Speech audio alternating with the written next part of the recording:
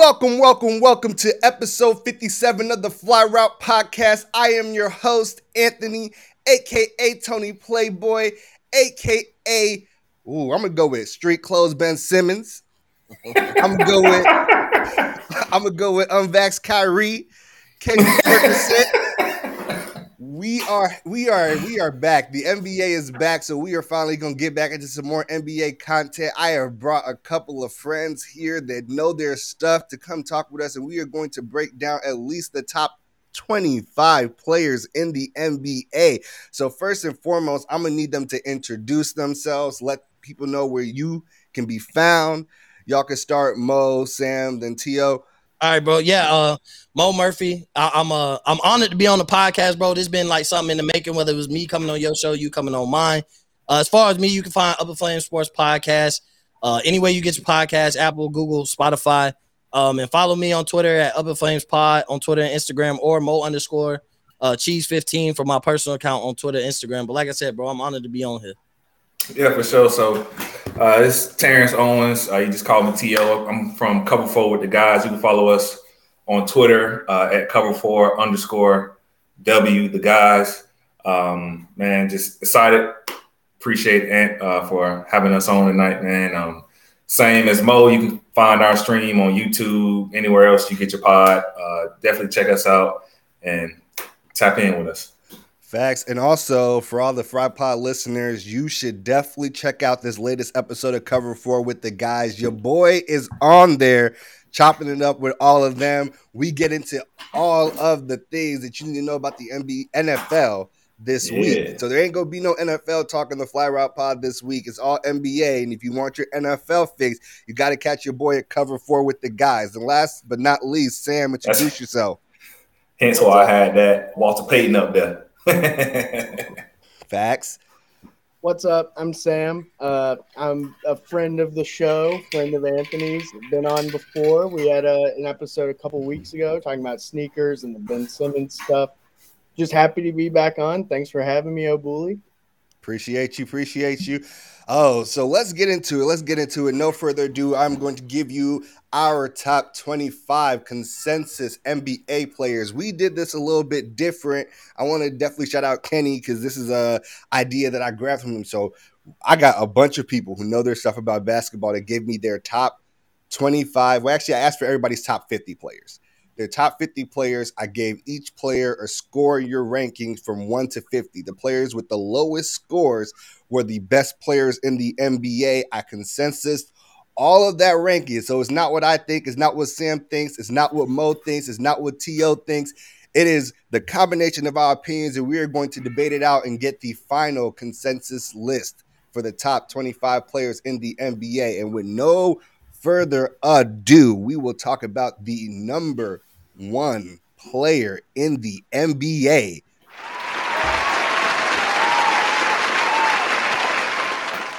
The number one player in the NBA that we decided is Kevin Durant, and it was not particularly close how far up there Kevin Durant was. And this was not surprising. 3 of the 6 people that gave us their rankings had Kevin Durant as their number one. No other player repeated for the number one player in the NBA. Straight up. Now, the interesting part is no one seems to be interested to argue another person here. You seem satisfied with KD up there? Oh, yeah. KD number one, man. KD number one. I had Giannis, but I mean, I was one of the guys that didn't vote KD. I voted Giannis, but it was a 1A, 1B situation. Like, to me, it was like with Giannis and KD, I feel like how I always felt with LeBron and KD the past few years. Like, I always was a LeBron guy, but if you thought KD, like, you're not wrong. So I'm more so, I think Giannis has proved that he's the best player in the league, coming off a championship. Could have won, he outdid his MVP season, so he could have won another MVP. He might start getting a LeBron treatment on MVP. So I think he's the best player in the league. But anybody who thinks KD, like, you're not wrong. Like, to say that KD, to argue that he's the best player, to me I wouldn't argue that. I get where a Kevin Durant fan would be coming from. Bet. So number 2 is already where it gets interesting. So number 2, we got a tie at a tied ranking. So first off, Kevin Durant had a score of 7 amongst all 6 of us. The next 2 players have a score combined of 16. That's how far ahead Kevin Durant was of everybody else. So at 16, we have a tie between Giannis Antetokounmpo and LeBron James. Hopefully, there are 4 of us here. We will not deadlock, but we got to break this tie. Mm-hmm. Who do y'all have as your number 2? For me, I got to go LeBron James. And this is honestly why I separate Kevin Durant and LeBron from Giannis as well. Giannis, his game is too focused on the paint solely. Yeah, he's a great defender. He finishing at the rim. I mean, arguably one of the best in the league, probably the best in the league. But at the end of the day, his game hasn't developed enough for me to give him that number 1 spot. This is a guy that's going to go out there and get you a bucket. No, if you cut this man off from going to the rim, he don't got no post-up game, turnaround jump shot, mid-range. Then he can't shoot free throws. So I'm going to send you to the line. Hey, he shot the free throws at the end when they counted. No, he did. Definitely. He was killing it at the end when it counted. And interesting here, before I get someone else's opinion, have y'all all seen them, the preseason clips and, just Giannis shooting threes now? Jumpers. It looked fluid. No, he ain't. It's not going to happen. He shot 4 of them opening night, and he made 1. So, he's shooting them, but to think that Giannis is going to come down the court pulling up threes, I don't think he's hit that stride yet. It's nice to see, though, but, even for me, I would say Giannis is number 2, only because I pitched for him to be the best player in the game. KD was my number 2. And I look at Giannis T.O. right. He can't get a bucket like LeBron or KD or even Steph, but to me, he's a power forward. To me, he's not a wing player. I look more at him as a power forward.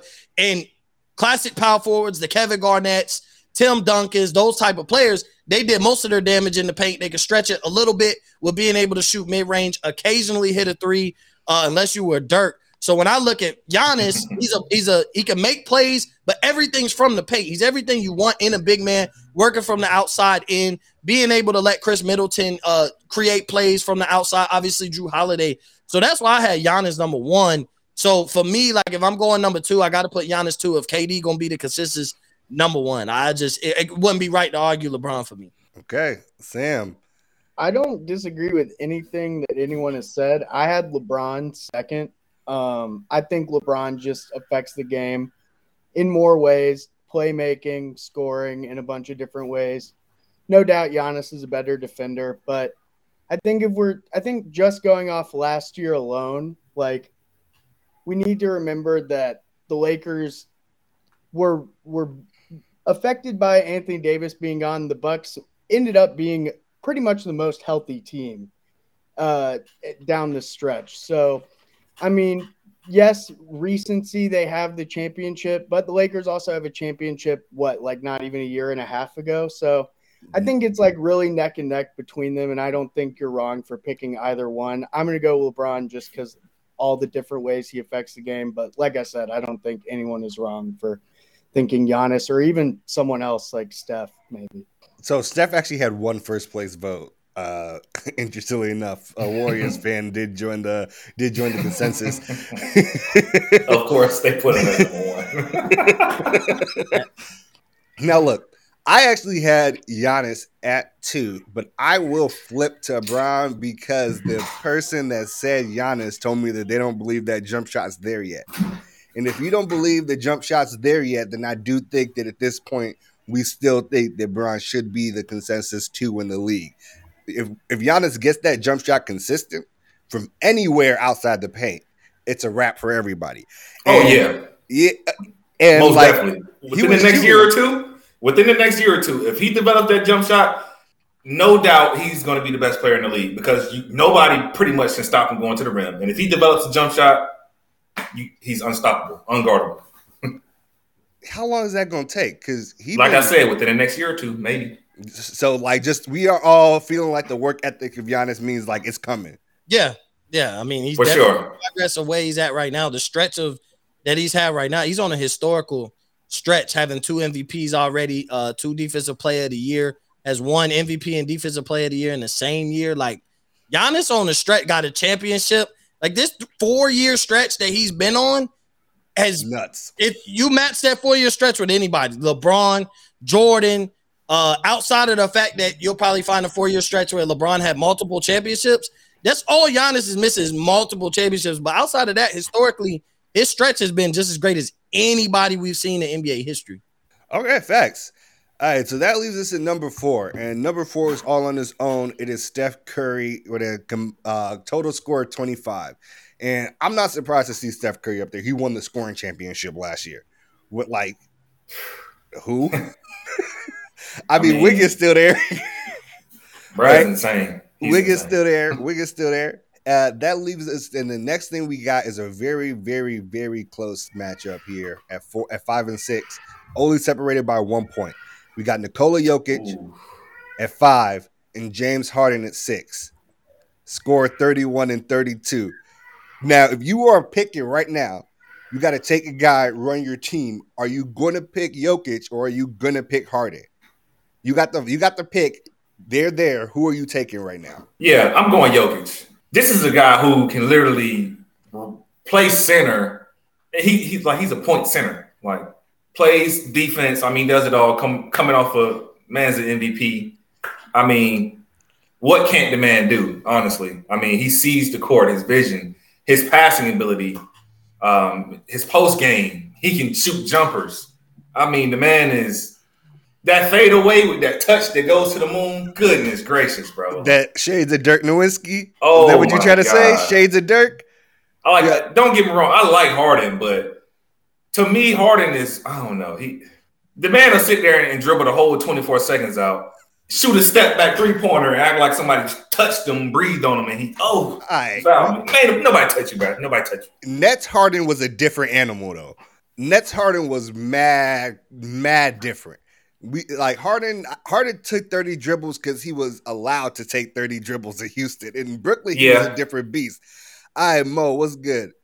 Yeah, I'm taking Jokic for the same reasons. Like, and it's not a knock on Harden. Like, I had Harden on my list, but it's not a knock on Harden. But when you look at it, like, here would be the thing where I would analyze. If I have Jokic at center, I don't need James Harden as a guard to compensate for what Jokic could do. But if I got Harden as a guard, like, you can't, like, if you take a drop off that it would be from like Harden to Jamal Murray at big man, like, it's just not going to work. Like, I don't think Harden, he makes plays. He's a playmaker, but I can't. He's such a great scorer. He's practically a point guard, a big point guard, 6'6". But we talk about a big, outside of the ball handling ability, like, we're talking about a 7-foot point guard who can shoot. That's essentially what we're talking about. Yeah, Mo. I agree with you on everything you said. Like, he ain't got the handle. He's not flashy, but Jokic will drop 40 and 15 rebounds, and it might be it'll be plain, but he still dropped 40 and 15. Like, he didn't give you the crossover. He ain't dropped nobody, but he didn't dunk on nobody, but he still gave you 40, 15 with 4 or 5 threes. So I got to go Jokic. You have to look at efficiency as well. Like, James Harden hasn't ever been someone as well that shoots the clip at a great percentage either. Like, he takes a lot of shots, which is why he scores a lot of points. But you have to be efficient. And I'm not even sure if he's ever shot over 40% from the three. I have to check it out. But I'm taking James Harden. He can lead the league in scoring and assists in the same season. We've seen this before. He's an MVP. Jokic is an MVP. They've both gotten their teams to the conference finals, no farther. So in terms of success, Jokic hasn't done anything that Harden hasn't done. And I think Harden's going to be an MVP candidate again this year, probably over Kevin Durant, even though Kevin Durant is a better player, in my opinion, just because he's going to be asked to do so much for Brooklyn, especially with Kyrie out. So I'm going James Harden. I don't think anyone's wrong for wanting to build their team around Jokic more. It's just like a question of what you value more, like guard play. And do I like watching Harden's dribbling and shooting into fouls? Not really. But like, we have seen that for like the last 6 or 7 years with Harden as your best player, it does produce a really good regular season team. Whether that team is built to win in the playoffs. See, you hit it on the head right there. Regular season. What he doing in the playoffs? We haven't seen Jokic go any farther though, so that's my thing. And I didn't see Jokic get blocked from the back by Manu Ginobili though. also could be one Chris Paul injury away from dethroning the Warriors. You never know. So you can't put it all on James. And the systems he's had built around him have worked. Have they produced championships? No. But I'm going on Jokic hasn't either. So I'm going to go for like the sustained success Harden has had over the last couple of years. Jokic has been maybe a little better.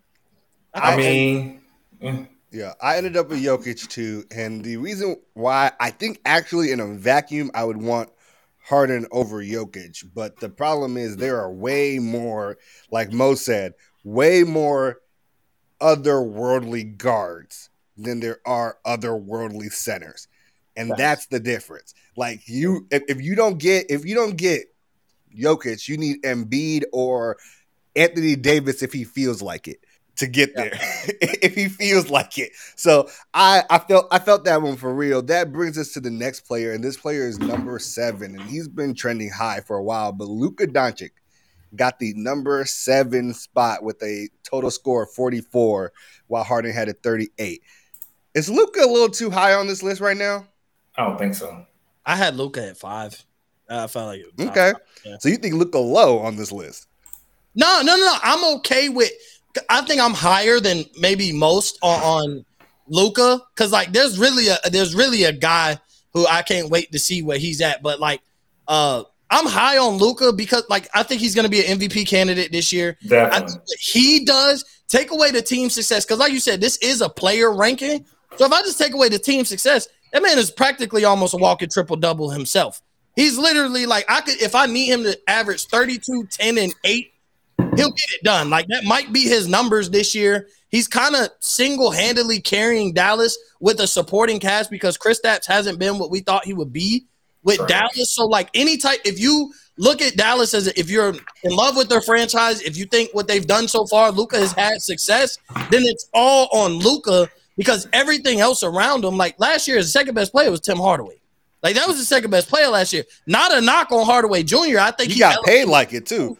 Yeah, he elevated his game, but to say that none of these other guys' second best player is Tim Hardaway Jr. Like Tim Hardaway Jr. ain't gonna make this list. He's not gonna make 25 or top 50. So, it's not a knock on him. It's just for real. Like, and they went toe to toe with the Clippers and really should have won, but at the same time, like they went toe-to-toe with the Clippers twice, and he murdered what we considered 2 years in a row. He murdered what we consider the best defender on the planet.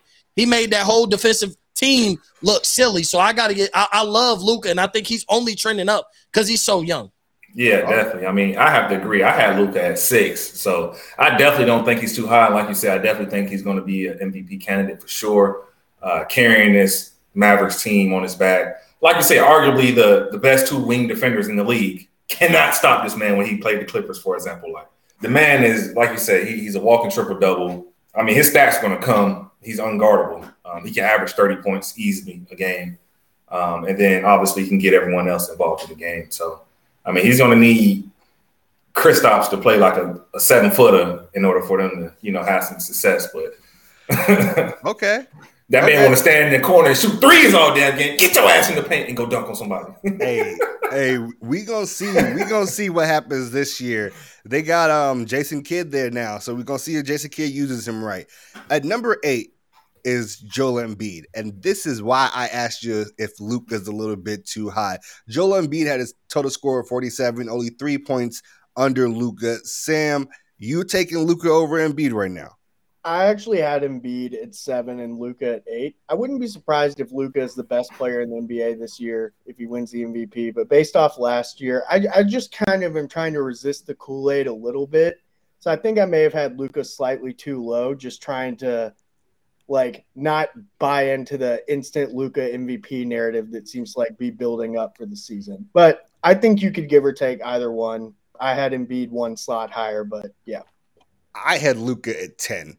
That man still can't play defense. Talk to me. Don't matter no more. No. Defense don't matter if you Steph Curry.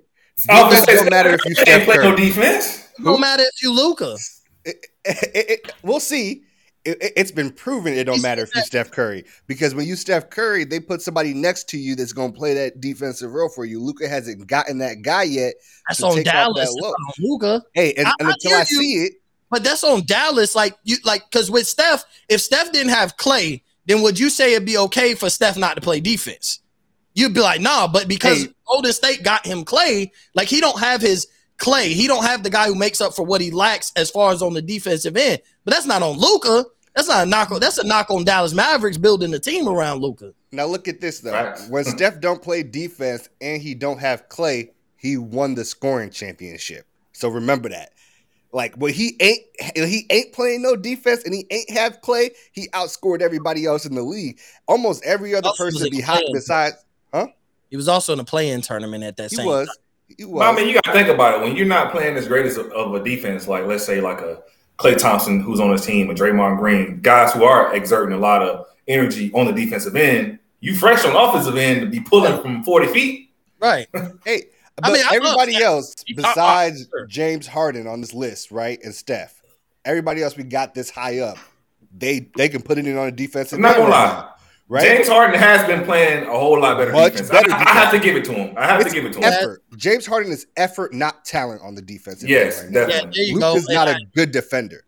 And yeah, I'll give you that. And even like with like the Joel Embiid point, here's why I say I had him at 8. Yeah, I had him at 8 on my list. To me, Joel Embiid is a top 3 most talented player in the NBA, but he don't give you his best effort every night. Where every other guy, Giannis plays hard. Like Giannis ain't never had no 0-point game. We can talk about LeBron. LeBron never had no points. We literally watched Joel Embiid we all saw it, 30 plus minutes and had 0 points. And Joel Embiid is one of the most, to have him as a top 10 player, you play 30 plus minutes and you don't have 0 points. Like that goes to show you don't give the effort. I personally believe Joel Embiid is one of the 3 most talented players in the NBA. If we just go off of talent, take accolades, success, and we just what that guy can do for his size, it's amazing. He can handle the rock better than Jokic. He may not be the passer. He's a better scorer to me than Jokic, or he's more finesse. I at least say that. He's more finesse. You'd rather watch Joel Embiid with the ball in his hands than Jokic with the ball in his hands. He's powerful too, though. And he can dominate to score. I would just say Joel Embiid, to me, talent-wise, he's one of the 3 most talented players in the NBA. That's just me. I love watching him. I love his game, but he becomes a crybaby a little bit, and he don't give us his best effort. He should be like I say all that and have Jokic ahead of him because I get the best effort from Jokic every night. But he's more finesse. But what he can do as a big man, like people will say it was crazy. Had he been doing this since early in his career, playing like this, it wouldn't be crazy to say Joel Embiid could have been one of the most dominant big men of all time. Key word is could have been, based on what he does as a talent. Like you might not see something like that. He was like a young Shaq with a jumper. Like when you think about like Embiid's game right now is kind of young Shaq-esque with a jumper. So I love Joel Embiid, but because he doesn't give his best effort, I think that's why he's going to consensus be at around 7 or 8. Just he doesn't have that dog in him, and he's losing cool points as we speak with how he's handling the whole situation with Ben Simmons. So that makes it even worse. You ain't like that he said he's not a babysitter? No, I didn't. I didn't say I don't like that he said I don't care about that man. That's what I don't like. Oh, yeah, he did say that. Yeah, he did say that. Leadership. But, I digress. Okay, fact. So number 9, we got, and after 47, the next score is 56. So there's a pretty big gap between 8 and 9. Number 9 is Damian Lillard. Any complaints? Any feelings? Oh, Sam, hold on. What's that? You good? I had Anthony Davis over Damian Lillard. Talk about it, because actually, this is great because Anthony Davis is 10. Anthony Davis is 10 at 59, right under Dame. And I think the difference between Dame and Anthony Davis is actually something you just touched on, Mo. Anthony Davis is we keep hearing this, top 5 talent, not top 5 player. I actually had Anthony Davis at 12. I had him at 11. Yeah, I don't think he's a top 10 player right now. So he got in. He's definitely a top 10, top 5 talent, but how often do we see this? So defend your boy. It seems everybody's cool with Dame at 9, but you got to defend your boy at 10. So availability is a big problem, obviously. He's a top 5 talent. We haven't seen him be a top 5 player this past year, mainly because of availability. But I would encourage anyone, go look back at those Western Conference playoff round 1 box scores, the games he did play. Absolutely dominated Ayton.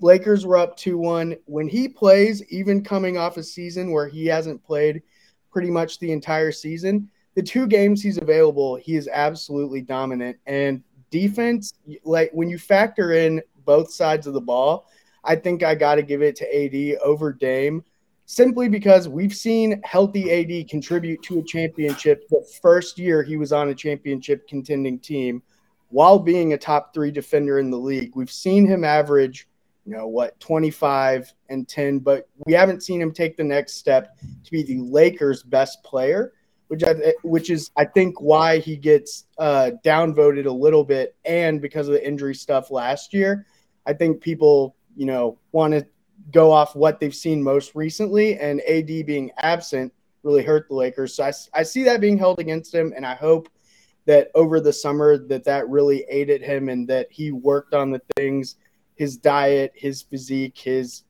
just general stamina, being in shape. I hope he worked on all of those things and can hopefully stay healthy this year. But I definitely see availability as a knock to him. I'm just kind of ranking him as, like, when he's available, he is a top 10 player. All right. We'll see when he's available, because I know that everybody was on him. LeBron James Was on him. Russ said it is last night. Well, he did. Russ did not, but that's neither here nor there. All right, so we are at number 11, and number 11 shocked me because I thought this player was a little high, but he's been talked about as a superstar for some time in the league. At number 11, with a combined score of 68, we have Jason Tatum. Did that surprise anybody that wasn't me? Okay, Mo. I don't disagree. I had Tatum at 12. I had Kawhi at 11. Part of the reason was because Kawhi got hurt. That's why I don't have him in my top 10. But either way, 7 still. Yeah, I tried to keep it fair that he may not play for a while. But I had Tatum at 12. I look at, bro, when you look at him individually, he's got the whole package. Like, is he the greatest passer in the world? No, but that's not his game. Like, he's not that LeBron James type of forward. He's more so that 6'8" version, Kobe Bryant-esque. I don't want to label him the next Kobe, but he has that type of game. And a lot of people have said, like, he's very similar to him. Prior to Kobe passing, like, he said the same thing. Like, I see a little bit of him in me. Also said that about Devin Booker, but Jason Tatum is a star. Boston is any type of relevant right now because of Jason Tatum. You take him off that team, he gets injured, and we're talking about a lottery team that has a very high chance of having a top 5 pick. But you put Tatum in, and, like, you're going to give him the benefit of the doubt. You're putting him some people have him as a play-in team at the 7th or 8th spot. Some people have him finishing 6th because they think Tatum will take that next step. As a rookie, he carried that team. I won't say carry, but he took that team to Eastern Conference Finals when Kyrie was out, and he carried that team to Eastern Conference Finals in a 7-game series against a LeBron James-led Cavs with no Kyrie, so we thought they had no shot in the playoffs. So the type of success he's had, I mean, he's just missing the accolades, the first team All-NBAs, the MVPs, but he's not going to get that kind of love because he plays at the same position forward as LeBron James, Kevin Durant, Kawhi Leonard. So he's not going to see that first team All-NBA yet, but I think Tatum is, like, starting to become underrated at this point, and I think all eyes are on him to take that next step. Okay, actually, Sam, Tatum underrated?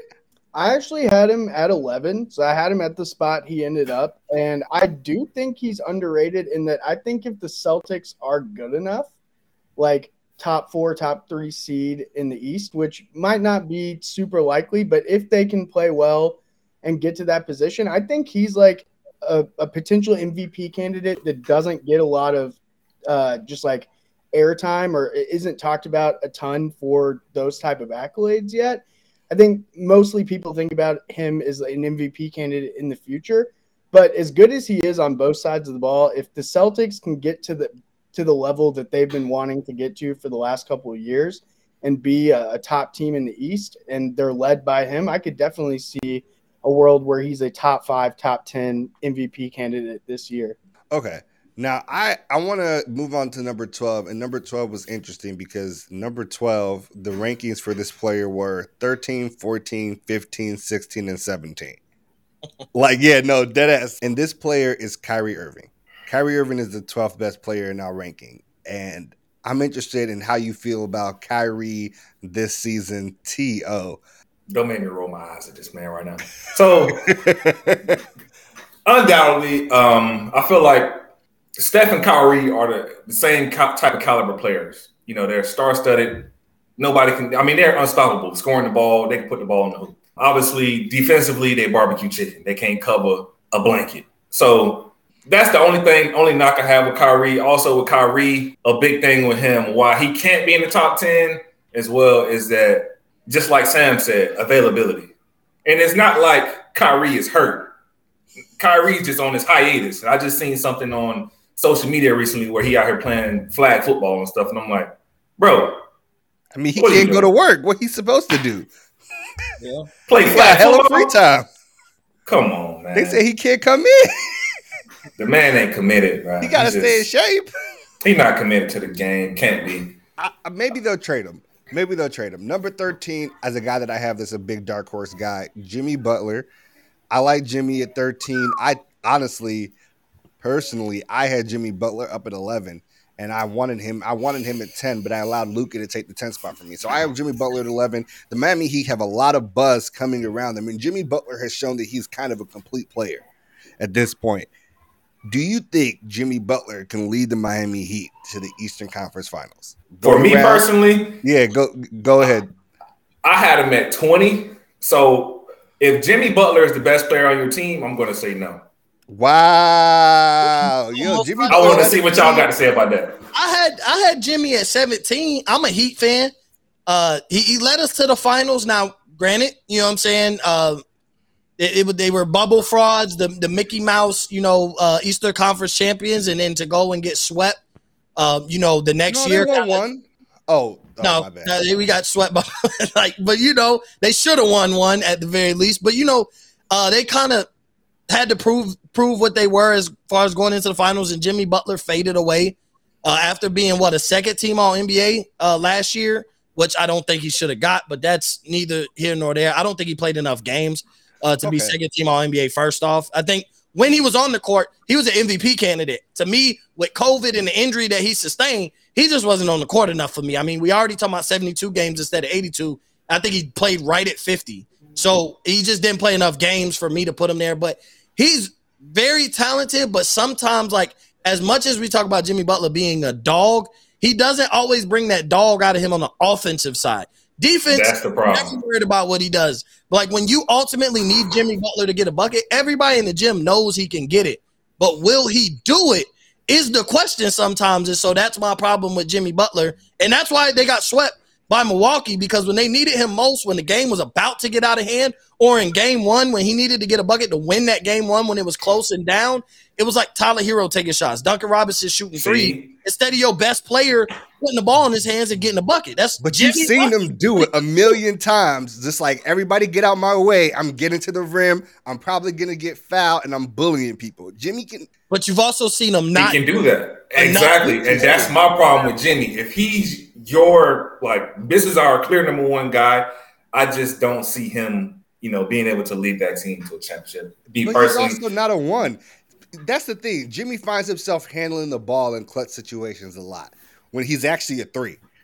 But he's a guard. Right? He's a two guard. Is he really a two guard, or was no one else around him that guy in those situations? Jimmy is a menace. That's the kind of player he is. He's a menace on the court. Hold on. He is a menace, but was Jimmy Butler just the only guy on the last three teams he was on that could have the ball in his hands at that moment? Think about it. He was on the Minnesota Timberwolves. All that was there was Cat. Cat shouldn't have the ball in his hand. He's a center. He went to Philly. We saw what Ben Simmons does with the ball in his hands at that moment. Yep. Then he went to Miami, and who was the other guy? Goran Dragic? You just said you ain't want Tyler Hero with that ball in his hands. You right. Dragic is clutch too now. He does play well in the clutch.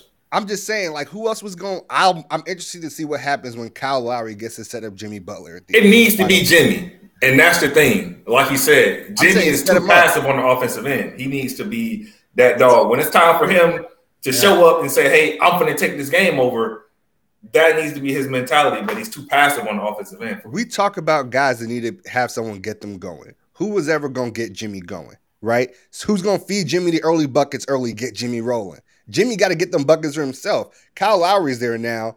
That's someone that can feed you them buckets, get you going. That's not something he's ever had before. We talked about it for AD. This one, when Rondo, the difference between AD with and without Rondo is kind of what I'm trying to talk about. Every time AD is on the court with Rondo, he is a he is that top 5 menacing dude that everybody talks about. Rondo just kind of knows how to get him in his pocket, get him the baskets to get AD moving.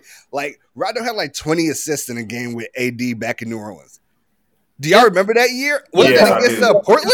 AD and Boogie. That was a fun AD and Boogie. Yeah, that was Drew Holiday. Yeah. That was the best team AD ever had prior to the Lakers, but that was the best team AD ever had when it was Rondo and Holiday and AD and Boogie. That was actually a nice little team while you played. Low key, it was. Boogie got hurt. Yeah. Boogie got hurt. I think Rondo ended up getting hurt too in the playoffs. After didn't they win the first playoff series and then Rondo and Boogie got hurt? Boogie got hurt pre-playoffs, like right and then Rondo got hurt. Rondo might have got hurt in the second series. I know the first series they smacked whoever they played. Yeah, I think Portland, wasn't it? Portland. They swept Portland? Yeah, they swept Portland. Okay, we got at number 14, we got PG-13 at number 14. And PG-13 at number 14, Paul George. I actually really like Paul George at number 14. I feel like Paul George in this last offseason really quieted down a lot of the haters. We watched him do it very James Harden-esque. It wasn't efficient.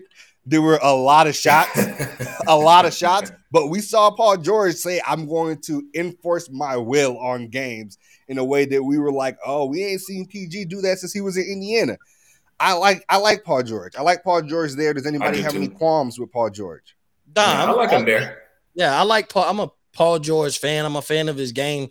If I could give a name to his game, to me, Paul George is the smoothest player. Him and Kyrie Irving are the two smoothest players in basketball with the rock in their hands. Like, when they do what they're the two guys, it looks so natural. Everything comes so beautifully, and that's what Paul George does well. He gets his own bucket, but, like, when he handles that rock, when he controls it just looks like poetry in motion. And I think him and Kyrie, that's what I praise both of them for, is no matter how crazy it is that they get to the bucket, everything looks slow, rehearsed, and poetry in motion with how they get their own bucket. So, I love Paul George. I had him at 13 instead of 14. So a lot of these guys, I was either one up or one below at pretty much where they're falling at.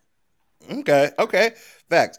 The next guy we got at 15, this is a person that, this is actually very interesting to me. It's Trae Young, because he is our 15th player at a combined score of 95. Is Trae Young a top 15 player in the NBA? Run us up. I'm at 13. I think Trae Young could be top 5 for the MVP this year. We've seen him really show out in the biggest moments with Atlanta. They're going into their first full year with Nate McMillan, and we've seen what they have going over there with him. It has worked, and I think if they continue that path, maybe they don't get as far as they got this year, but I think that team is going to be a force to be reckoned with for like the next 5 to 10 years. As long as he's there and as long as he's the centerpiece of the franchise, I think Atlanta has a lot of good things coming, and he's going to be at the center of all of it. So I think he's already shown he's a top 15 player, and I think he's only going to continue to climb the list. All right. Yo, T.O. Yeah, I definitely like Trae Young. I had him at 18. Had a couple other guys ahead of him from this position. But the way Trae Young is able to impact the game, especially with this Hawks team, being able to take that Hawks team as far as they went, man, it was amazing to watch for sure. A guy, who's able already at this point in his career is able to be, such a great leader, and his teammates get behind him. Getting guys like Cam Reddish back towards the back end really helped as well. Then you got guys emerging such as John Collins, and then Atlanta paid everybody. Atlanta paid everybody? Atlanta paid everybody. Everybody got paid in Atlanta. Figured it out. I don't get it. It's insane, but I definitely think they do have a lot of potential. Like OKC traded Harden. Remember, OKC traded Harden because they didn't want to fork him over the extra bread, and somehow Atlanta paid everyone. Yeah, and I got Trae at 18 too. I'm right with T.O. I had him at 18. But he's like, sometimes when you rank guys, you be like, I expect them to outperform where I have them coming into the season. That's him. Like, you start looking into next year and be like, coming into next season, no way I'm going to have him at 18. He's one of those guys that I think he has big potential where if you look at our list mid-season, you'll be like, you had him at 18. To me, he's at like 12. And I'll be like, I agree with you, but I ranked him coming into the season with very like he'd be like a high riser. That's where I would put him at. With he's got high rising potential, where he might even put himself right on that outside of the top 10. Ooh, okay. That brings us to a player where we have a player here who's right above a tie, but this player was a player that I think might actually be better than Trae Young. So at number 16, we got Donovan Mitchell. Combined score of 107. So Donovan Mitchell and Trae Young, the numbers were actually not close. It was over 10 points between the two. But is Donovan Mitchell not better than Trae Young at this point? Donovan Mitchell's resume has to be like, besides the conference finals appearance, right? But that's like Trae Young got 1 year. Donovan Mitchell kind of been that dude leading a team since year 2? But why is that not an argument for Trae Young that he's had more success earlier? And they were the one. He's had one better year than Donovan Mitchell. But D Mitch hasn't reached the conference finals yet, has he? I said Trae Young had one better year. Every other Trae Young year, Donovan Mitchell's been better. Is that wrong? I don't know if he's been the better player. He's been on the better team. And I'm a D Mitch fan. I love D Mitch. I think what you saw last year was the emergence of how D Mitch is going to really be, how good he's really going to be. But I think like that Jason Tatum, Donovan Mitchell, Trae Young, Luka, I think they're all like, those are your future of top 5 to 7 players. But I think because I had Trae 18, D Mitch 19. And I think because of the body of me too. Of work, yeah, I had him 18 and 19. And it's like, you could argue it, but I just think D Mitch right now, like Trae Young's the hype train right now. Like, I think that's what it is. He got more hype behind him. He did it longer on the bigger stage, was in the conference finals. Had he not got hurt, they might have went to the finals. Like, we don't know. So it's one of those, like Trae Young is on notice. He put the world on notice last year where, like, Donovan Mitchell kind of fell up short. Like, we wanted him to win the series, and he kind of fell up short. He was hurt, though. So was Trae Young, though. Like, Trae Young came back from injury and still balled out in the conference finals as opposed to where, Donovan Jazz were the 1 seed too, right? Yeah, they were the 1 seed, and D Mitch came back. He came back from that injury and dropped 30, but him not winning that series ultimately, I think, is the knock on why you would put Trae Young ahead of him right now. Okay. Yeah, Trae Young isn't going out to the Clippers without Kawhi. Okay, thanks. I like that. So the next thing at 17 and 18, we have a tie. Combined score of 109. 17 and 18, Chris Paul and Bradley Beal are the tie that we have here that we need to break. So we will start with Mo. Okay. I know I'm going. You know who you're gonna go with? All right, Mo. Who are you taking? CP3 or Bradley Beal? I'm going Bradley Beal. I had Bradley Beal higher than CP3 on my list, so I have to go Bradley Beal to stand by my list. But to me, CP3 is I expect a decline from him this year. Like, I know your player rankings is always like, well, look what he did last year. But, like, CP3 wasn't the best player on his team last year. That's just my opinion. Why? Like, we're talking about a tie on the list. CP3 and on this list is ranked ahead of Devin Booker. I don't believe CP3 was better than Devin Booker last year. Was he more important to the team because when he came, DeAndre Ayton's game stepped up, this and that. But, like, Devin Booker's numbers were better without Chris Paul on the floor.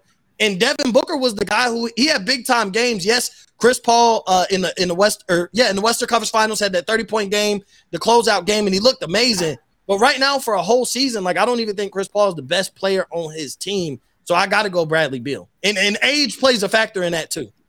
Okay, hold on one second. I got to ask you a question real quick. You think Devin Booker is better than Chris Paul, even though Chris Paul has a bigger impact on the game and the other players around him? Like, isn't that part of being a great player is that you make other players around? Like, that's kind of Bron's thing. Bron's supposed to, like, bring out the best in people. It's a team sport. Because Devin Booker everybody is not a playmaker for everybody else. Like, that's not everybody else's role. Like, Devin Booker is a 2-guard.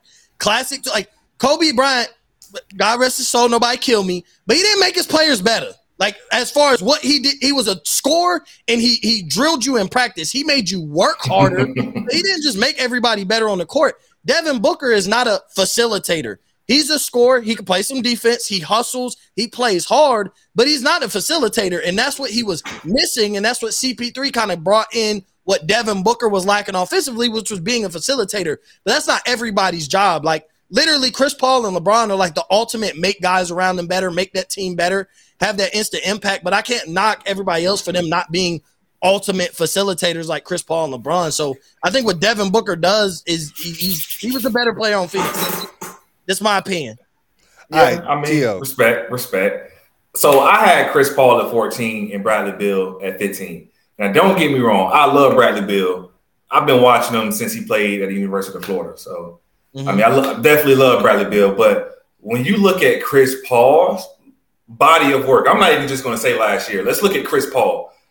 You go and place Chris Paul in the Clippers, winning franchise now. You go and place him on the Suns. First year there.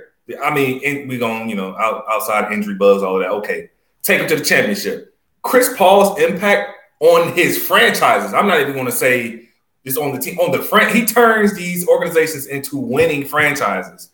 And his impact on the game is why I give him the nudge over Bradley Beal. Bradley Beal can go out and score 40, 50, 60 points and lose the game. I love Bradley Beal, but if I'm the Wizards, what have you done for me lately? Because they haven't done nothing. He scored 40 lately. That's what he did.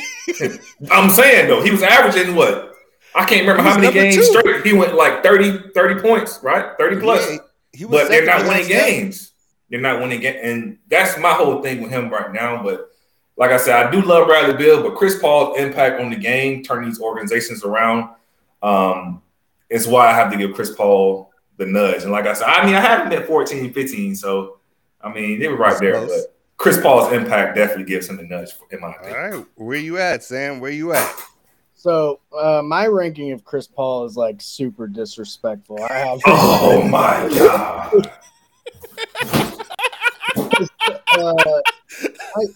I have him like 10 spots down from this. Huh? Hold on. I'm about to check Sam's list real quick. Hold on. I had him at 20. I had CP3 at 21. I have him at 25. Oh, my God. Okay. Wow. That's insane. No, how does he win so much? Like, he took OKC. He took OKC. You see what I'm saying? OKC was a lottery team, and he took them to the playoffs in the West. Bradley Beal over there dropping 35 that same year in the East. Before the East was good, because the East is good now, got really good over the last 2 seasons, right? But this is before the East was good. Bradley Beal over here dropping 35, taking straight L's. So is Phoenix your favorite to go to the finals? Is Phoenix your favorite? No. Phoenix isn't my favorite because I have Chris Paul. Well, we were debating Chris Paul being, 17, 18, and there's like 16 niggas ahead of him that are significantly better, that are on other teams with other people that are also on that 16 list, right? They got multiple, better players in them. So, but we're talking Bradley Beal here. So about Bradley Beal, you got to look in terms of like the winning factor. The lineups that Washington were running last year, legitimately horrible. Garrison Matthews, significant minutes. Raul Neto, significant minutes. Ish Smith, significant minutes. Ish Smith not bad though. COVID distraught team made the playoffs because Bradley Beal had them on his back. And averaging a triple-double. Throw Bradley Beal on the Suns with Devin Booker and DeAndre Ayton and tell me that team is not just as competitive as the one that they currently have. I don't think so. I don't think so either. The ball? Yeah. Devin Booker, he's become a way better facilitator in the last couple of years. And if you want him to take that step, then he can do it. Also, they could have kept Ricky Rubio in that world. Okay. Okay. Hold on. No. No. I don't. We got to play defense. Your 1, 2, and 3 is Ricky Rubio, Devin Booker, and Bradley Beal. Teams are scoring 150 a night. You saw the Bucks dropping damn near 150 on Chris Paul. I'm just saying, Holiday like Chris Paul up too, though. Holiday nice.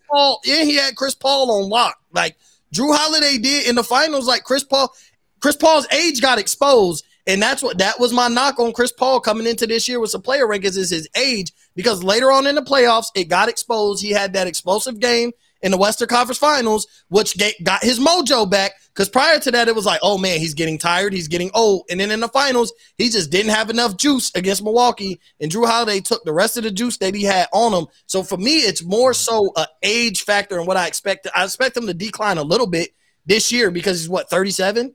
Like I wouldn't even pay him if I'm Phoenix. They paid him for the next till he's 40. And they paid him 30 million. It's Phoenix. They had to pay him. That's crazy. It's Phoenix. You had to pay him. Had him too low. I mean, his impact though on that team. Yeah, it's Phoenix. You had to pay him if he was Phoenix. Until he's 40, like you're paying him. It don't matter if he showed up. I mean, he elevated the play of everyone else on that team. Yeah, he showed up. Based off the finals, is Chris Paul better than Chris Middleton right now? That's what this list says consensusly.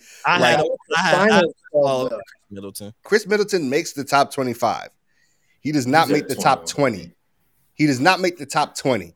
So I'll just say that. So he's not there with this. So we got to break this tie. And interestingly enough, for me, where did I have this at? So for me, I definitely had Chris Paul over Bradley Beal. And that would leave us at a 2-2 lock just because of the impact of Chris Paul. Like Bradley Beal doesn't impact winning enough. That's the most important stat. I give you that. You're right. He don't impact winning enough. But I actually like Bradley Beal on this upcoming team. Real talk. So we are still deadlocked. I will take the executive push of Chris Paul at 17 because he wins games. I give you that. That brings us then to the 19th spot. And this 19th spot is weird because Kawhi Leonard. And I did not give any instructions on Kawhi Leonard. I just wanted to see what people would do with him. And Kawhi Leonard is only at 19 because one person decided not to rank him because they believed he would not play this season. So he does not count. And even with one player giving Kawhi Leonard a total of 51 points, Kawhi Leonard only has 112 points. So that's like everybody else ranked him at 6, 12, 9, 7, and one person at 27 because of the injury. So Kawhi Leonard's interesting. Like if he comes back and plays, does it matter for the Clippers? Or can the Clippers actually make something happen, get on Kawhi like at Christmas if they're lucky? I mean, Kawhi's big knock for me is this damn load management. Bro, he gonna have to load manage. Bro. He just got surgery. He gonna have to load manage. That's different than just not wanting to play. Yeah, that manage is OD. Like, is it though? Because he hurt again. But that's like, okay, yes, I get it, but like, no, like it had nothing to do with load. It had nothing to do with load management, though. It didn't have to do with the load management. Chris Paul ain't load managing. I'm going after all the old guys. Carmelo Anthony plays every game. Maybe he sits a game every 20 games. Chris Paul plays almost every game. LeBron James plays every game that he's healthy and available. Like, those guys are 35 years and older. Dwight Howard does not miss a game. Like, I'm not even going in the guys of their prime, like the KDs and James Harden who happen to come off of injuries. All the guys 35 and older do not load manage. If they get hurt, they get hurt. Injuries are a part of the game. And Kawhi comes with stipulations. I take my own ride to the stadium. Like, I don't fly with y'all. I load manage. I skip every third game. Listen, maybe the load management is why he's getting injured. maybe load management is why he's getting injured. Oh. That too. I'm not going to practice hard. I'm not going to play hard. What do they always say? When you don't go hard, you're not prepared. So when it's time to go, that's how you get hurt. When you're not going hard in the way, it's a break because your body wasn't ready for that intense moment and that pressured moment where you're going to play your hardest and boom, you do something that your body's not used to because that our bodies are adaptive. So that load manage stuff, like I still think Kawhi's a great player. When he plays, I think he's a great player. I had him at 12 only because I wasn't factoring that he may not play most of the year. I was just looking at his talent, but that low manage is OD. Like it's okay that he's not playing right now. He's coming off an ACL. I'm fine with that.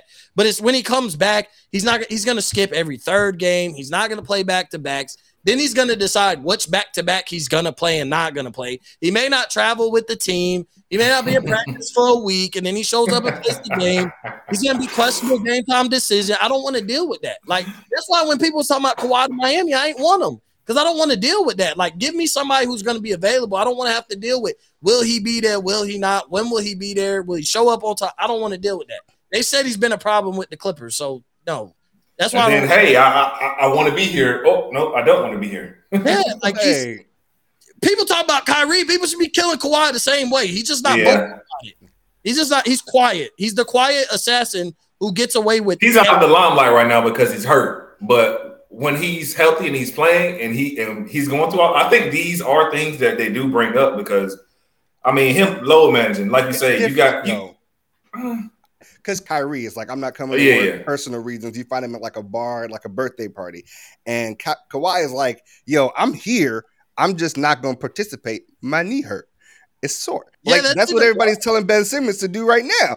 My head be tight. I gotta sit down. My head be tight. Brown said, "Do it." He said, "Hey, get the team doctor that you cool with, and eye my neck, eye my back, and call it a day. And just that you showed up. And that, I mean, like you said, players do that. But yeah, but like then Kawhi like he tore his ACL. I can't say he's not hurt, but Kawhi don't always be hurt. Now it's all of a sudden like he has a degenerative knee injury. What is that? I mean, considering he just fucked up his knee again, maybe he do.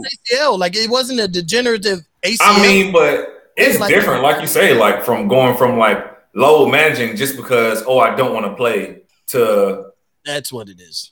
Yeah, I don't want to play, and being injured are two different things. Like if you're healthy, you need to be on the court. Period. Like if you're healthy, and everybody else is held to that standard. LeBron James is held to this. James Harden. These guys miss when they have real hamstring injuries, something like that. They go and say rest. What is that? Exactly. Popovich tried to rest everybody for the Spurs that one time in a primetime game, and everybody killed him and wanted him fired for that. Like, and what Pop said, we play for championships, not regular seasons games. And guess what? Too, from a fan perspective, from a fan perspective as well, you work very hard for your money, right? You pay for these tickets. Kawhi healthy and he not playing. You not mad? Yeah, I'd be hot. I'd be hot. I'd be hot as a fan. I would be hot as a fan. I will not lie. I'd be hot as a fan. But like, is that the concern of the players and the coaches? I mean, he's healthy. There's nothing wrong with him. There's nothing wrong with him. He needs to be playing. But sometimes there's nothing wrong with him, but you want to keep him well rested for the long haul. Y'all were talking about how Chris Paul plays every game, but he's old, right? Mm-hmm. Maybe if Chris Paul played less of them games, he would have been available and had more gas in the finals when you said all the age came and showed, and Drew Holiday showed him this is a young man's game and put the clamps on him.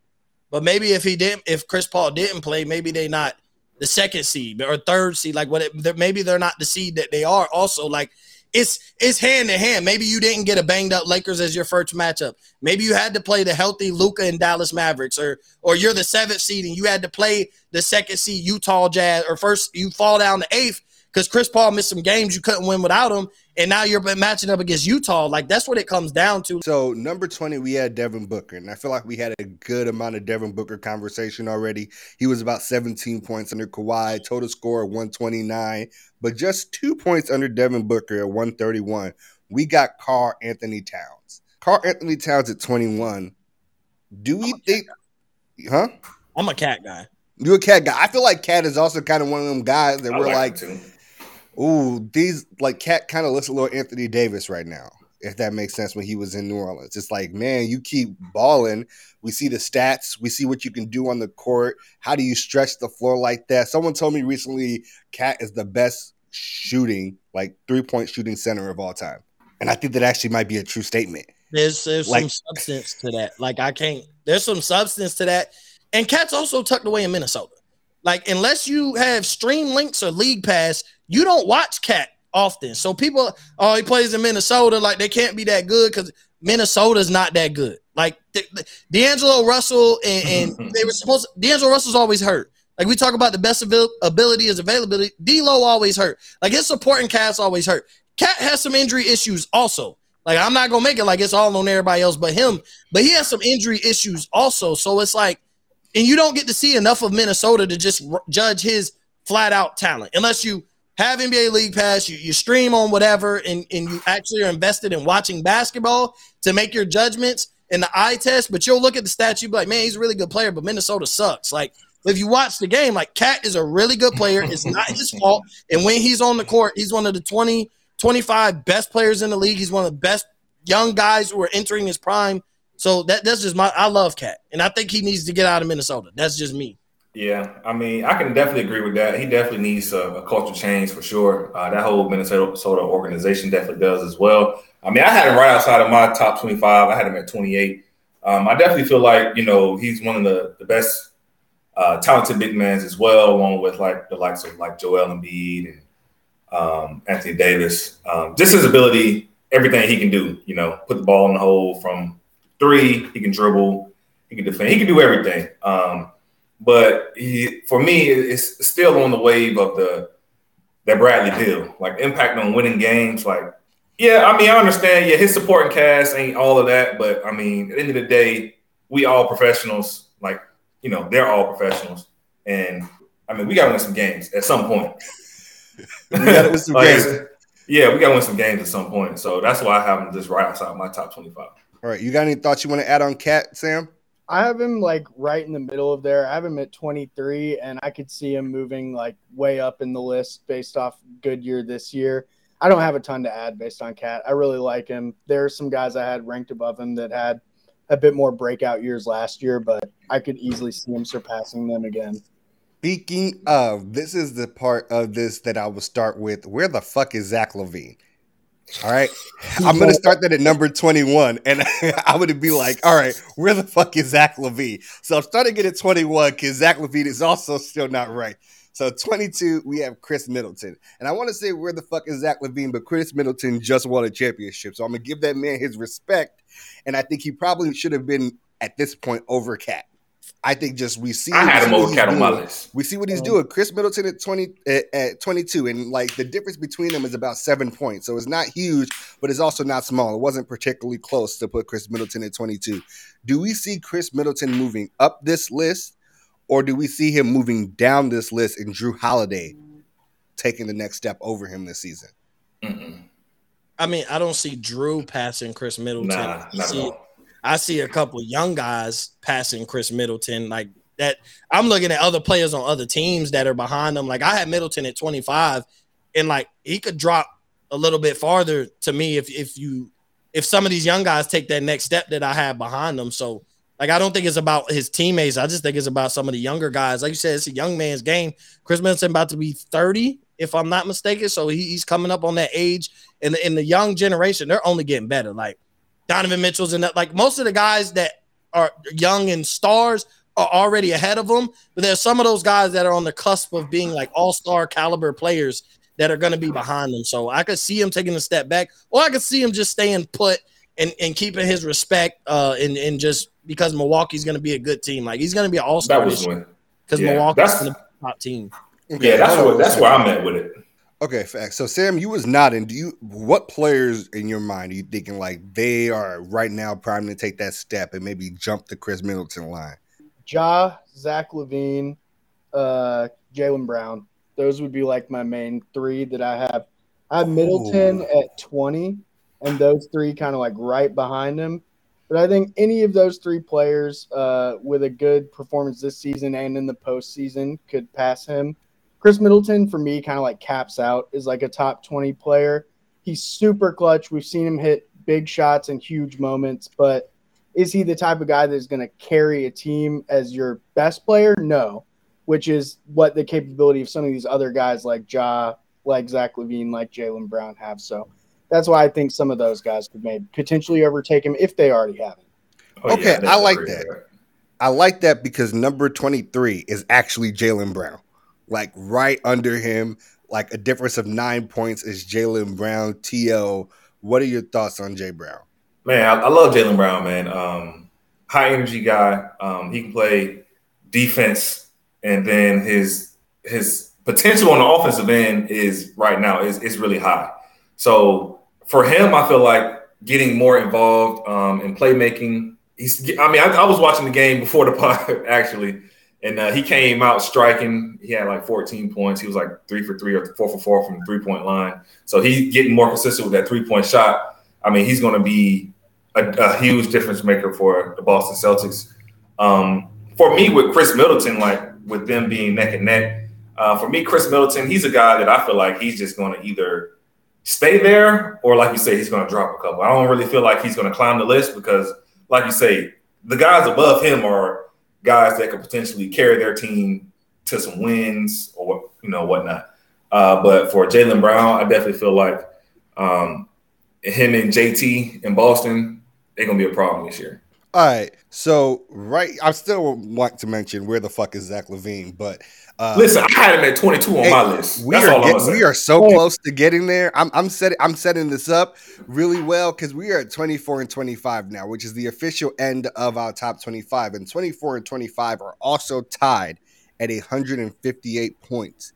And right now we have Drew Holiday and Zion Williamson, two former teammates. Our tie at 24 and 25. So you know how we're moving this. All right.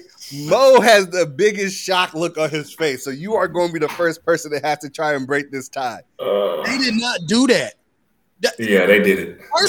First off, Zion. Like I'm first off, that's not even what I'm upset about. But Zion, that's my vote. I'm gonna go Zion. Drew Holiday over Russell Westbrook? Yes. Drew Holiday over Russell Westbrook? Yeah. Yes, he is. He is That's the third best player on a final. Like I know he played really well. I like Drew Holiday defensively. He's really nice. Listen, I don't want to knock. Sometimes when you build somebody up, it sounds like you're knocking somebody. But Drew, I'm high on Drew Holiday. I have him in my top 30. Honestly, Drew and Russ are kind of like similar players. Like they're not the best shooters. They're good defenders. He can play defense better than Russ. I mean, really? Better than Russ. Yes, he can shoot and play defense better than Russ. Russ can pass. Russ can drive. His Russ motor, his motor. He can rebound better. Like he's on the offensive and defense. I mean, Drew gets boards, and I don't know. We don't have to. Like for me, Westbrook, like I know you saying where's Zach Lavine, but like Drew Holiday's in my top 30. So I will, but yeah. We play him. No, I'm sorry. The tripled up 4 times. Like we gotta stop. Like it's Russell Westbrook. Like really? And then we put him ahead of Zion. I think I had him ahead of Zion actually. While I'm actually playing, I might have to stand down. No.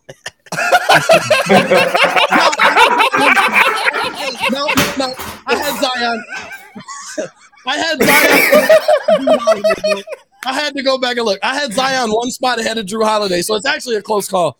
But the Russ thing all messed me up, bro. It's like is Russ in the consensus top 30? I know we're not hitting that, but is he in the consensus? Yeah. Oh no, we can't. It is. So I will tell you this: between 24 and 28 are only 2 points. There's a tie for 24-25. There's a tie at 26-27, and Russ is actually standalone at 28 with 160 points. So 158 is 24 and 160 is 27. So it's like really close. It's like a real close bunch. I could calm down a little bit, but I didn't give you the information yet because I wanted it to sound. Yeah, Drew Holiday, because I'm like, bro, Drew Holiday over Russ, but like it's really a split decision it seems. But still, like Russ not in people's top 25. Like he's coming off another triple-double season. Like, what is Russ? Russ doesn't win. Like, he doesn't win a championship. I give you that. Like, that's perfectly fine. You can't win a championship with Russ. And I get Drew Holiday being the third best player on the Milwaukee Bucks coming off a championship. He's going to be hyped up a little bit more. But to Drew Holiday in the top 25, even though I have him at 29, Drew Holiday. Me too. I got him at 29. It's insane to me. He can't be top 25. Like, top 30, okay. And I'm talking about the 29, 30. Top 25, like, that's consensus was ahead of Zion. Like, and I know I only had Zion one ahead, but like, it was a no-brainer to put Zion ahead. I was arguing with Zion and who I had ahead of him, not who I had behind him. Like, all right, so Sam. All right, so actually, first off, only 2 people that voted had Russ in the top 25. Everybody else had him in like the 26 to 29 range, which is actually how 26. He ended up there. Yeah, so Sam. Drew Holiday, Zion Williamson, who you taking? Zion scored 27 points a game last year on 60% from the floor at 20 years old. Like, what is the argument? He's hurt. Defense. He weighs over 300 pounds. Man, you saw that. He's doing crunches, bro. He's got it. New Orleans is a tough place to live. That boudin got him. That crawfish. That etouffee. For me, just Zion's ceiling is just so much higher that I had Zion at like 19. And I had Drew at 27. So to me, it's not that close. I really like Drew. My brother's a big Pelicans fan, so always liked the way he plays, and especially on the defensive side, it's hard to just like discount what he brings to the game. But 27 points a game, 7 rebounds, 4 assists, like your first real full year in the NBA. I just think like he could be like he's like mini Shaq and just has an unlimited ceiling if he can stay healthy. All right. T.O., who you got? Yeah, I'm going Zion as well. Just like you said, it's hard to argue this man shooting 60% from the field. At his size, just being able to dominate the paint. Still working on the jumper, which it's a work in progress. So, okay, we'll deal with that. But Drew Holiday, he's just, to me, in my opinion, I think he's a good two-way player. Great defensively. Offensively, he's just a little bit too inconsistent for me offensively. And I like him. I like him, like I said, as a two-way player. But offensively, he's just a little bit too inconsistent for me to put him over Zion. Okay, so that's fantastic. So we get Zion at 24, Drew Holiday at 25, and that rounds out our top 25. And I kept asking, where the fuck is Zach Lavine? Because Zach Lavine is tied at 26 and 27, at 1 point lower than the 24 and 25. Can I guess tied with? Who? Brandon Ingram. Okay, you have Brandon Ingram. Who's your guess, Mo? Who do I guess that he's tied with? Yeah. Yeah, I'm going to guess John Morant. He's probably tied with. I'm gonna go. He's tied with Bam. I'm gonna say he's tied with Bam. All right, yeah, I was gonna say that same thing. I was gonna say Bam too. Bam. The actual answer is Bam Adebayo. Yes, it is. At 26 and 27, we got Bam and Zach Lavine tied up here, and I think Zach Lavine has been massively disrespected. And from the pre-show talk, we know who the culprit is. So please explain to people why you think Zach Lavine is like barely a top 40 player in the NBA. To me, I think Zach Lavine is maybe a little bit underrated. Like, I don't even know if he's going to be the best player on his team with the Bulls. I think Vucevic should be the best team. If the Bulls want ultimate success, I think Vucevic should be the best team. Should be the best player for that team. I even think DeMar DeRozan might be better than Zach Lavine. Like, it's close. Bro, look. Zach Lavine has not done it long enough for me to say, like Zach Lavine has not been great long enough. Like, he made his first All-Star game. Welcome to the club. The snub is over because he ain't gonna lie, he been getting snubbed. The snub is over for my boy. That's all I'm gonna say. Is he flat out better than Gilgeous Alexander? I don't think so. Yes, he's been putting up Bradley Beal numbers with less attention. He's probably been putting up Bradley Beal numbers on better efficiency. What did he average last year? 25? He averaged 25 last year, right? 27 and a half. Okay. Yeah. Open. And he had COVID. And he missed a part of the season due to COVID. On 50% too. On 50. Hold on. Sam, say that shit again. 50%, 27 points at 50% clip with 5 rebounds and 5 assists. I had him at 22. Bruh! At 50%. I have to add in that he is a legitimately horrible defender, but I had him at 22. So is Bradley Beal. Defender. He's legitimately horrible defensively. So is Bradley Beal. You know who else puts up numbers like that if they play in his position? If they're the best player on their team, CJ McCollum does that. If Shai Alexander was not injured last year, he does that same thing. Like, listen, I had on the same efficiency clip. That's the thing about Zach Lavine. It's so efficient. He was hurt. Like, Shai Gilgeous-Alexander was hurt majority of last year. I think if CJ McCollum is the best player on a team, which Zach Lavine last year was, I think he puts fairly – maybe he does 25 or 26 instead of 27 and a half. But CJ McCollum is the best player on the team, does essentially almost the same thing. Like, I think Zach Lavine – there's a lot of guys who, if you put them in his position that I have ahead of him, essentially they do the same thing. That's just my opinion. But because they do it as efficiently. I think so. That's the question. We saw Paul George get those numbers, but the efficiency was terrible in the playoffs. Like, we know they can ball, but can they do it at the 50% clip? That's the thing that makes him special. Paul George's efficiency fell in the playoffs. Like, Zach Lavine he hasn't had that playoffs where we're like, okay, he could take, because we see guys who play great in the regular season fall in the playoffs, and Zach Lavine hasn't even had that opportunity. Like, and I know, like, he wasn't last year, but we saw SGA in the playoffs. He played really well, almost won a playoff series alongside Chris Paul. To his credit, we've seen CJ McCollum play really well in the playoffs alongside Damian Lillard. To his credit, Nah, CJ McCollum played like dumpster juice in the playoffs. He's played. He has played well in the playoffs. I'm not saying he plays. And I like CJ. But personally, he plays like dumpster juice in the play. But he is. Let's be real. What I'm saying is, we've seen a playoff series with CJ McCollum. Like, okay, CJ McCollum balled out. He did his thing consistently, but he's done it before. I think Vucevic is the best player on Chicago. Like, I have Vucevic on my list ranked ahead of Zach Lavine. Now, granted, it's not sexy because he's a center, and he's not a center named Joel Embiid or Nikola Jokic, but I think he's vastly underrated as a center. And I look at some of the guys, Brandon Ingram, De'Aaron Fox, Julius Randle. Yes, I have Ben Simmons ahead of him.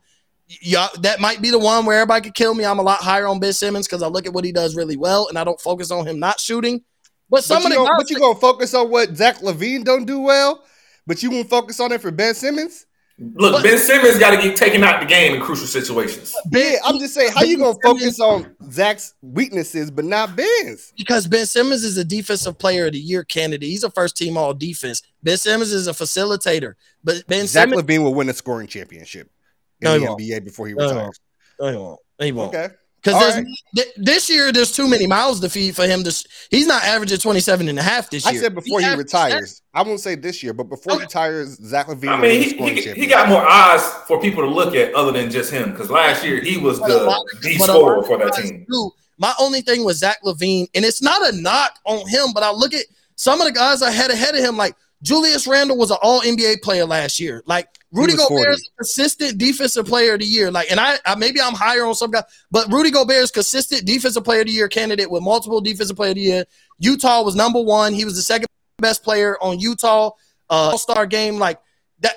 Some of the guys, I think BI is maybe you put Zach Lavine over BI, but essentially they're kind of the same player. They get buckets and they don't win a lot. Like, unless they have better players around them, like the Pelicans and the Bulls were practically the same team. But some of the guys I have ahead of him, they've showed me more. Like the Knicks went to the playoffs with Julius Randle being the best player on the team. CJ McCollum, I'll put Lavine over McCollum because I think I have McCollum one ahead of him anyway. So I'll say, okay, CJ's not as good as Zach Lavine. But some of the other guys, even De'Aaron Fox, I think De'Aaron Fox is vastly underrated because he's over there in League Pass Central in Sacramento, and we don't ever get to watch him. But so you named a lot of names. Brandon Ingram ended up at 30, Ben Simmons at 31, De'Aaron Fox at 34, Shai at 35, CJ at 36, Julius Randle at 40, DeMar DeRozan 44, Vucevic at 41. So, it wasn't particularly close for a lot of these guys with Zach Lavine. I feel like Randle being you say he's 40? Julius Randle was 40. Randle's disrespected. Okay. That's disrespectful. These players are right above him. These players are right above him. Tell me who you move. I actually want to hear. So both T.O. and Mo think Randle's disrespected. I think so. Right above Randle is Draymond Green, Jamal Murray, Domantas Sabonis, C.J. McCollum, and Shai Gilgeous-Alexander. Those are the 5 players above Julius Randle. Who are you moving? Draymond. Sabonis and Draymond. I ain't gonna lie. I had him above every single one of those players. Ooh. Ooh. Okay. Hey, you know what's crazy? I had him above. I did too. Yeah, I had him above literally. I had him at 31. I had him above CJ McCollum. Yeah, all of them. Okay. Yeah, I did people too. Had him ranked at the 50th best player. Like he was ranked on everybody's list. So unlike some people that didn't get ranked, CJ actually did not get ranked on somebody's list. So CJ had 151 score, but Julius Randle had 250s. 2 people had him at the bottom of the top 50. I had him at 31. 50? Yeah, the rankings for him were 31, 50, 48, 32, 50, 34. 48, the 48 and the 250, that's disrespectful. That's disrespectful. But he got exposed in the playoffs as a very one-dimensional player. but he was just second team all NBA. Like, that has to matter. Like, he just won the most improved player award. Like, that does have to matter a little bit. That is fair. I can't say the most improved player and the guy who was on second team all NBA was the 50th best player. I hate the Knicks. I'm not a Knicks fan. I hate the Knicks. I hate Knicks Twitter, but like rightfully so, I'm gonna give Julius Randle his credit. Like, bro, that is disrespectful. 50? Yeah, it is. 50? Yeah, I had him at 34. Kyle Lowry ahead of him. They probably Kyle Lowry is not ahead of him. Kyle Lowry is at 43. Oh, someone did rank him ahead of him in their list. That's what I'm Kyle saying. Lowry's total ranking is below him. Like, you would have had to put DeMar DeRozan ahead of him. DeMontis Sabonis. You would have people put Michael Porter Jr. ahead of him. Siakam, Mike Conley. Yeah, actually, there's a list that has right above him Mike Conley, Pascal Siakam, John Collins, LaMelo Ball, Marcus Smart, and Shai Alexander. Wait a minute. What? But like, he just named a bunch of forwards that he won all NBA over. Like, he literally has forwards over him that he just won all NBA and most improved in the same season. Was on all NBA. That John Collins, all those guys are in my top. Marcus Smart ain't in my top 50, but John Collins is in my top 50. Like, pretty much all those guys that you named, except Marcus Smart, is in my top 50. But 40, Marcus Smart got a lot of love. He is at a 3-way tie for 50. This player is ranked at 46, just coming fresh off his rookie season. LaMelo Ball. Is LaMelo Ball actually a top 50 player in the NBA in season 2? Yeah, I had him at 40. Okay. Like the expectation, like the Hornets, having before he got injured, being a playoff team, like when they finally took the leash off of him his rookie year, like, the first few games he wasn't playing a lot. They weren't trying to let him be a superstar. And once they let him off the leash and let him play his game, the Hornets got immensely better, like vastly better. Like, they were before his injury, like people forget they were the 5th seed. Like, they were ahead of the Miami Heat, the Boston Celtics, the New York Knicks.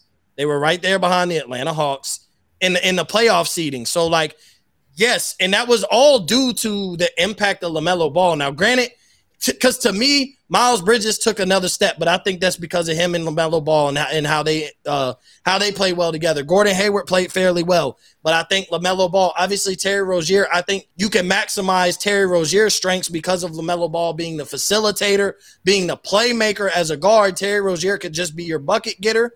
LaMelo being long, he's not the greatest defender by any means, but him being long can kind of make up for any effort he has or any missed. He could get in those pass lanes. So, yeah, I had him at 40. I do think he's a top 40 player.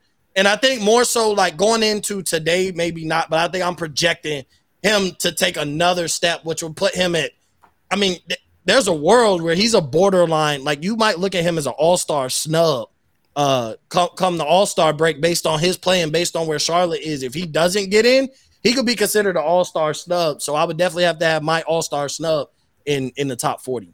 All right. So, Sam, LaMelo Ball, he's doing it this year. Yeah, I actually had him right where he fell on the list at 46. I think just based off what we saw last year, he both already has performed amazingly and just showed a ton of potential. Like a lot of the young guys on this list, I could see him climbing up based on what he does. But there's always that worry that with the second-year player that you have some of that regression or that people – figure out a bit of your game. With him, I just don't see that happening. I think he's only going to build on to what we've seen up to this point. So I don't see him getting figured out. I see the jump shot getting better. It's already shown a lot of promise. So I think LaMelo is probably where he should be, just based off of we have a small sample size. We've only seen him play one season, but I think that just shows that we're like projecting that he will be a lot higher on next year's version of this list or the end of the season version. Okay. Actually, I like the end of the season version. If y'all are all trying to come through and do it one more time to see like the comparison, that'd definitely be dope. So that rounds out the top 25, even though we gave people a little bit extra. But let's wrap up the show. Y'all is Tony Playboy. All right, that is definitely it for episode 57 of the Fly Route Podcast. I want to say thank you to all three of y'all for coming through, rocking with me, getting down our top 25 players in the NBA. If you are listening to this, you can hit us all up, there'll be clips everywhere on Twitter at the Fly Route Pod. Catch it on our YouTube channel, also the Fly Route Podcast. All my guests, shout yourself out one more time. Let people know where they can find you as we wrap up. Y'all can find me. You can find me at Upper Flames Pod, Twitter, Instagram. Mo_Cheese15 on Twitter, Instagram. Mo Upper Flames on YouTube. But you can listen to Upper Flames Sports Podcast. Anywhere you get your podcast, Apple, Spotify, Google, iHeartRadio. And definitely check out the Go Long live show I do at lunchtime with Sage and Barry. Great quick 30-minute lunch break show kind of thing where we cover our thing in sports. So shout out to Sage and Barry over there at Today's California. Appreciate you for having me on, bro. And I'll return the favor and definitely have to get you on Up in Flames, bro. Appreciate you. Go ahead, T.O. Yeah, you can catch me at Cover Four with the guys on Twitter, also YouTube, anywhere else you get your podcast where you listen to it. Definitely appreciate Ant having me on tonight to represent for the pod, and salute to him for coming on and chopping it up with us on our pod as well. We're pretty active on Twitter, so if you guys want to follow us on Twitter, we also let you guys know, when we drop our new episodes and everything like that. So Twitter, anywhere else you get your pods, just chop it up with us. Let us know how y'all feeling us. I'm Sam. Anthony, thanks for having me on again. This is my first year that I'm going to be making content about the NBA. So these last two episodes done with you have been a great start to get into that. And I just wanted to say thank you for having me again. Shout out to the Fly Route. Yeah, see, they don't know. Me and Sam go back like over half a decade at this point, like well over half a decade at this point. Like we moving on a decade. So me and Sam go way back. Appreciate you for coming on. A friend of the show will be on frequently. Thank you, everybody that listened, whether it's on YouTube, Apple Music, Audia, Spotify, even if it's just clips. We appreciate each and every single one of you. Share the pod with a friend. That's how we grow. And I can't wait to give you the next episode next Friday.